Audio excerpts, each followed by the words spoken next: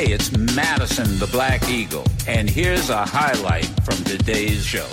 Well, it's one who stood out in front of the embassy and demonstrated to get genocide announced. And I have to thank you for doing that. I have to thank you for doing it. I was the only one who did it. That's right. Until when the ICC indicted President Bashir. Well, I haven't personally thanked you. We went to jail a couple of times. Not you and I, but a couple of times. I've almost gone to jail a couple of times. That is, I got to tell you, it brings a smile to my face. We were in South Sudan, the first time I've ever experienced the birth of a nation. Sherry was with me.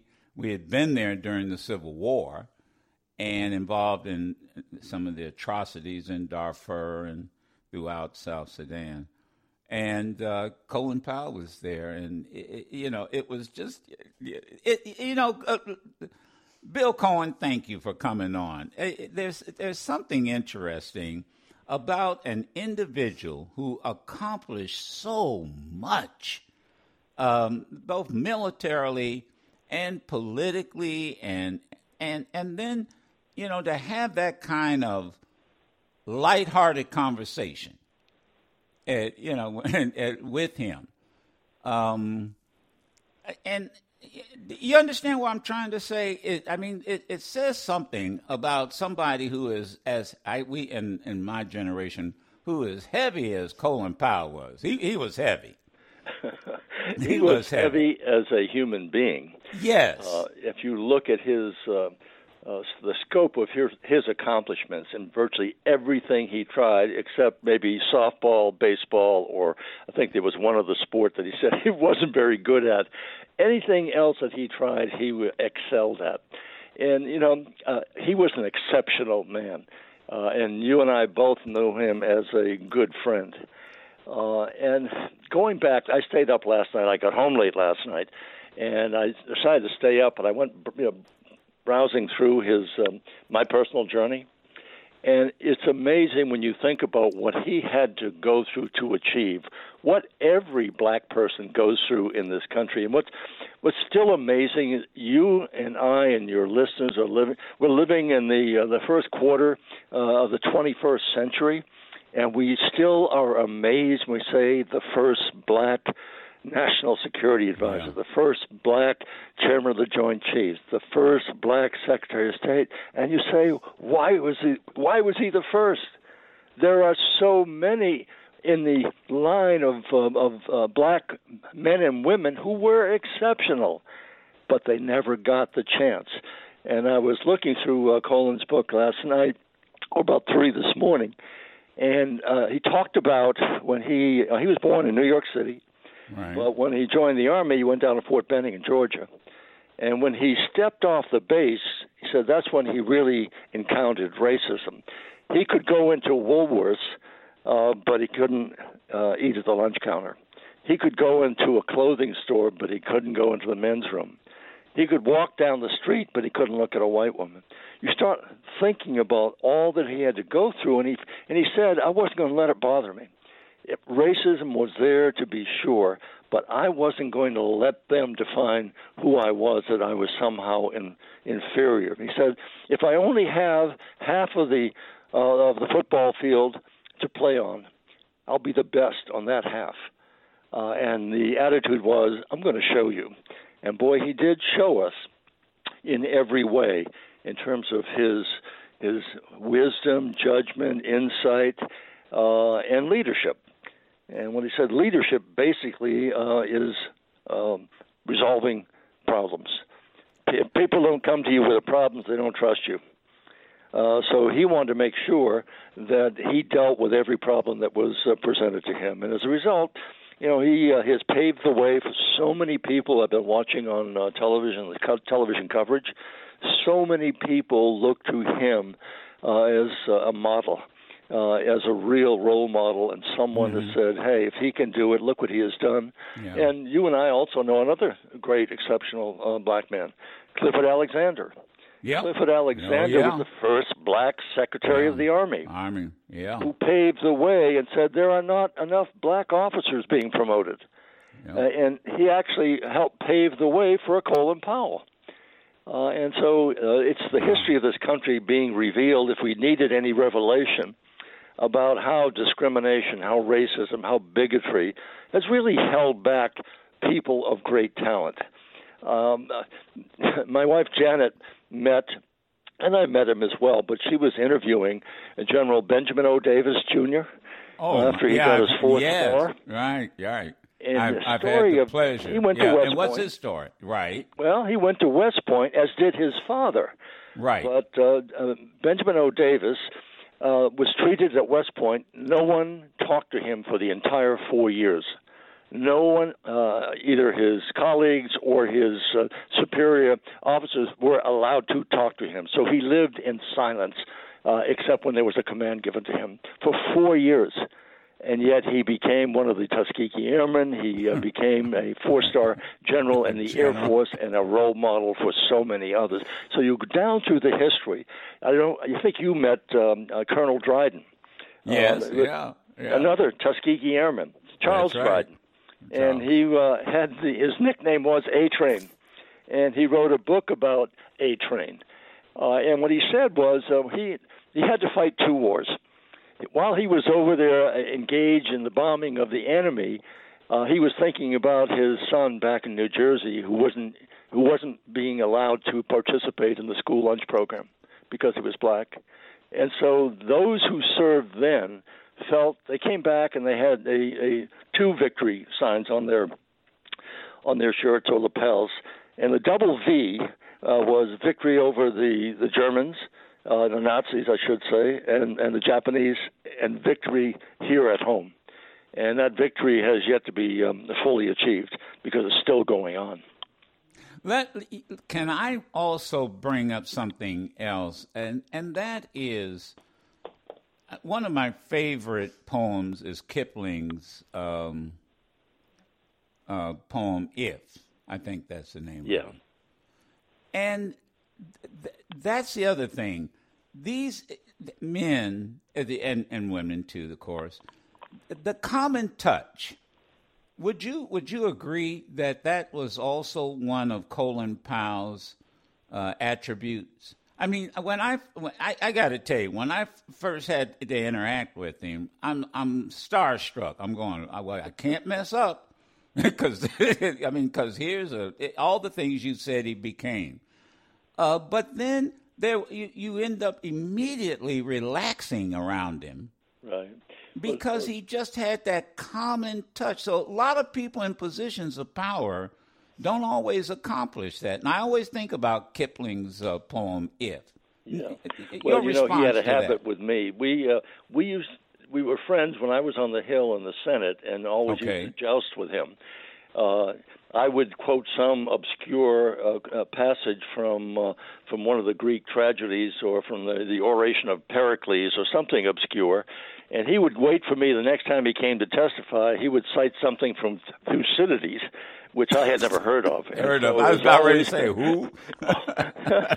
He was always playful. He was always there to kind of tease. And every time we got together, he'd say, "Okay, Cohen, give me some gossip. Come on, tell me what's going on." And it would be what was going on the Hill, what was going on in the Defense Department. But it was always one of those lighthearted comments. He was not coming up and asking for a report. Say, what's happening? And he had that touch, and he made sure that he had that touch with all of those who served, white and black. But they felt that Colin Powell, again, a real human being. They knew he was strict. They knew he had a commanding presence. They knew how smart he was, but they knew how human he was.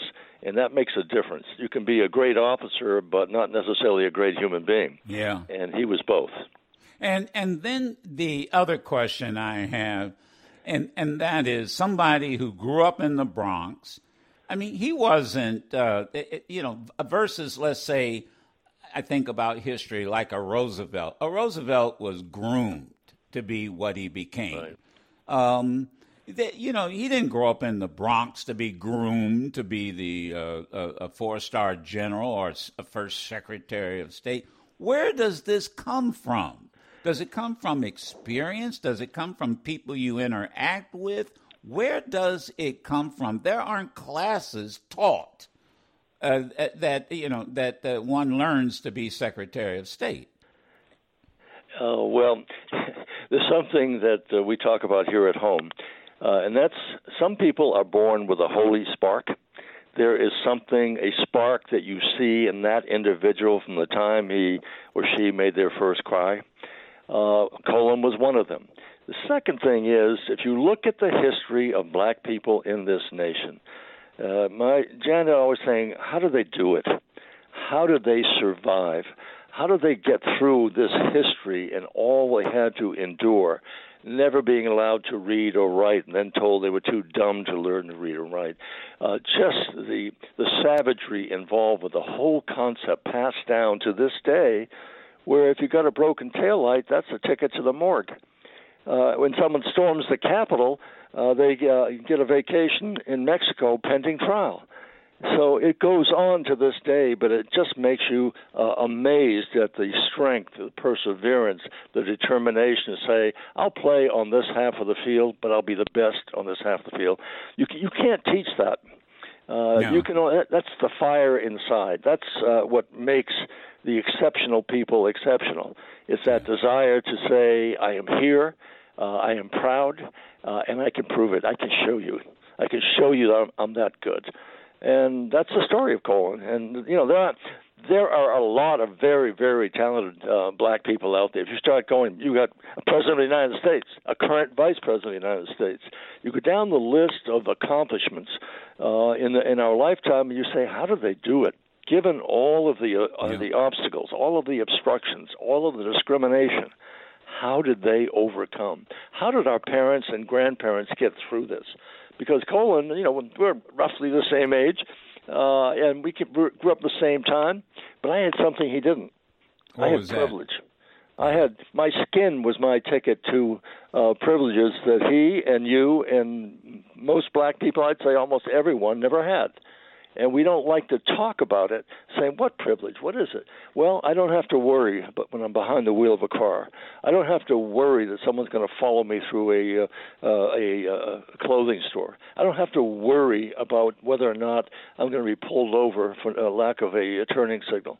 I mean, these are things that we just take for granted, and no black person dares, because I know it could be a life sentence. So in a death sentence. Even though I know we're talking about, and you have quite honestly eulogized Colin Powell in a way that he certainly deserves to be eulogized, but I will turn to you because I know my audience and they're listening and they're saying, wait a minute, how did Bill Cohen become so enlightened as it relates to race relationships? Come on, man. You grew up in one of the whitest states in the country. Now I can say that because my folks are from Maine. My ancestors are from Maine. Right. Yeah. At what point did lightning strike with you, for lack of a better analogy? Well, it's really, that too is funny because my own background was somewhat, no, it wasn't somewhat, it was mixed. My dad crossed a color line of his own. My dad was Jewish, my mother was Irish. That was a no-no back when they got married. That was looked upon, it was frowned upon by both sides for cross the ethnic religious line for both parties, my mom and dad. And so he was a great athlete in his time, and he loved to take me to basketball games. And there was one player I fell in love with as a 5 or 6-year-old, and he was the only black ball player on the high school team. And he was the one I watched. And then I started practicing, and I joined the YMCA, the Young Men's Christian Association, as a guy named Cohen. And then I got good enough. I used to go out to the Dow Air Force Base, which was the big strategic air command in Bangor. And the black ball players out there let me play with them. I was the only white guy they let on the team. And so I learned early that to treat people, whatever their color, as human beings. And then when I went to college, I met a man who was a shark, a pool shark, and my dad was quite a pool player. And I said, I'm going to bring my friend home to meet my father and have them play a game. Well, I went to Bowdoin College, which is about 3 hours away from my home, and I had to hitchhike home every weekend. And so usually I got within a ride, probably within 10 minutes at the most, hitchhiking. But I had Ed, my friend, and 3 hours went by and no one picked us up. He then went and hid behind a tree until a car stopped for me, and then he would come out and try to get in the car. The car would pull off. So it took us an entire afternoon to go 30 miles. It was a long way from getting home. It's a long story, but that was a reinforcement for me at a really young age to say, what the hell goes with this country of ours that they would not give the two of us a ride home? And that's in Maine. You know, there are no, quote, racial problems in Maine. There was no, quote, overt racism, whites here, blacks here, none of that. But it was ingrained, and that's why you say that racism is not it's not for the South. It's not geographically defined. It's as deep in Maine as it is in California. So here comes Colin Powell and saying, I'm going to be the best that I can be at, and whatever turf you're going to give me, I'm going to be the best I can be, and I'll show you. And he did. And so that's why he is so, I would say, idolized by the black community, but by the white people. To say, my goodness, how did he get to do all of these things? Because he was allowed to. He persevered. He said, I'm not going to let you define me. You may think I'm this way. I know who I am, and you're not going to define me by your bigotry and racism. I'll show you. So that's why I think he's receiving the accolades today, and for his presence and the fact that he was so relied upon by so many leaders. And yes, he made a mistake, but he made a mistake based on faulty or almost false intelligence. And I can say I can identify with that. I was given false intelligence in terms of a bombing mission in Yemen. And I was told by the intelligence community, slam dunk, no problem. This is a chemical weapons producing plant. Well, it turned out to be a pharmaceutical plant.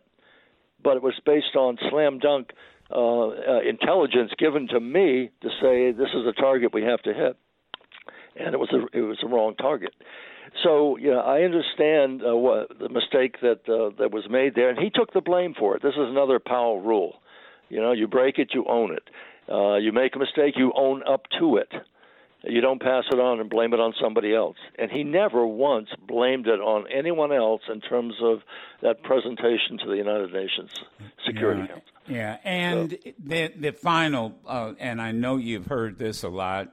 We've both been up watching, and he was what they call a reluctant warrior. Yeah. And I read something that just stuck with me this morning. That you know this as former Secretary of Defense, when you go into a war, I assume this is still true, there is no guarantee what the outcome is. Is that accurate? Absolutely true. That's why he always said, number one, have a very clear mission on what you're asking these young men and women to commit to, because people are going to die. Make sure it is clearly defined. Make sure you have public support. Make sure you have overwhelming support, and make sure you have an exit strategy. Other than that, do not go to war.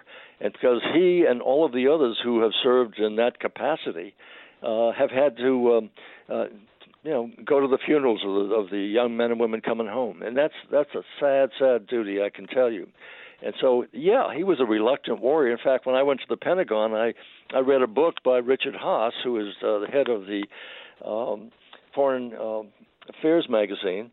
It was a book called The Reluctant Sheriff, and I used that. I put that book right on my shelf for the George Marshall portrait right over it, saying I wanted to be a reluctant sheriff and use military force only when it was absolutely necessary.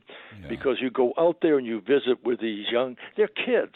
They're 18 and 19 and 20 and 21, and they're putting their lives on the line. They're willing to risk dying for this country. You damn well better be sure they have a mission to be completed that's worth risking their lives. So the Powell doctrine, I think, will live on. I'm afraid it wasn't always followed, but that's the reason he was a reluctant warrior, because he had to pick up some of the bodies of the kids that he was working with, who were not much younger than he was. So anyone who's had to bury their friends who were killed in battle, they know what the horrors of war are, and they are the most reluctant to go to war. And that's, people don't like to believe that and say, well, why are they training for war? Because they won't have to go to war. That's why. Yeah. That's the reason they're doing it. Anyway, I could carry on about this, Joe, but I don't want to. That's why I of all the interviews I've heard and seen, and I said, no, the one I want to hear from is Bill Cohen. Thank you, and I so appreciate you taking the time to do. Let me tell one other story, Joe. Yes. Colin and I were fortunate enough to know a wealthy individual who did business in London, but had a place on the south of France. I had never been, barely to South Portland in Maine, but he invited us to come over and visit with him. And Colin and Alma and Janet and I went over and we spent a weekend. And it was amazing to see wherever we went, the crowd just surged toward Colin. Yeah. He was,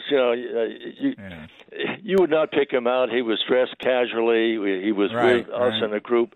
It was just the tipping of the floor. Everywhere he walked into, people came over. They were French, they were Italian, they were from Hungary, they were from everywhere. And they said, "This is Colin Powell." And they came over, and of course, wanted signatures, and it was an amazing sight to see. I'd say, "Hey, what about me?" And you were in the presence of a giant. but you know what? It reminds me of something Muhammad Ali once told somebody. Look, if you were on one side of the street and I was on the other side of the street, how many folks you think would come over where I am versus where you are? But you know what? Think about that. You go from being born in the Bronx to having that kind of admiration globally. You know what? It goes back to the point you've made. You never know what is in store for you as a human being. Never underestimate anybody. You never know how high someone can soar. Until you let them.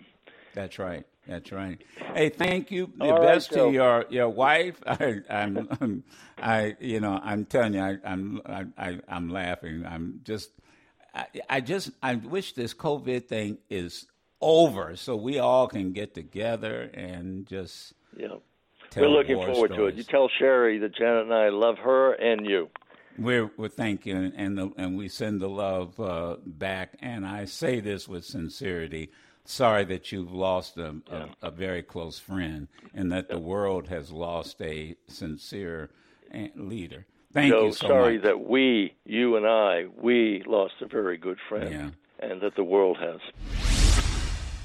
You can listen to yours truly, Madison the Black Eagle, live every Monday through Friday on Sirius XM Urban View Channel 126 or anytime on the Sirius XM app.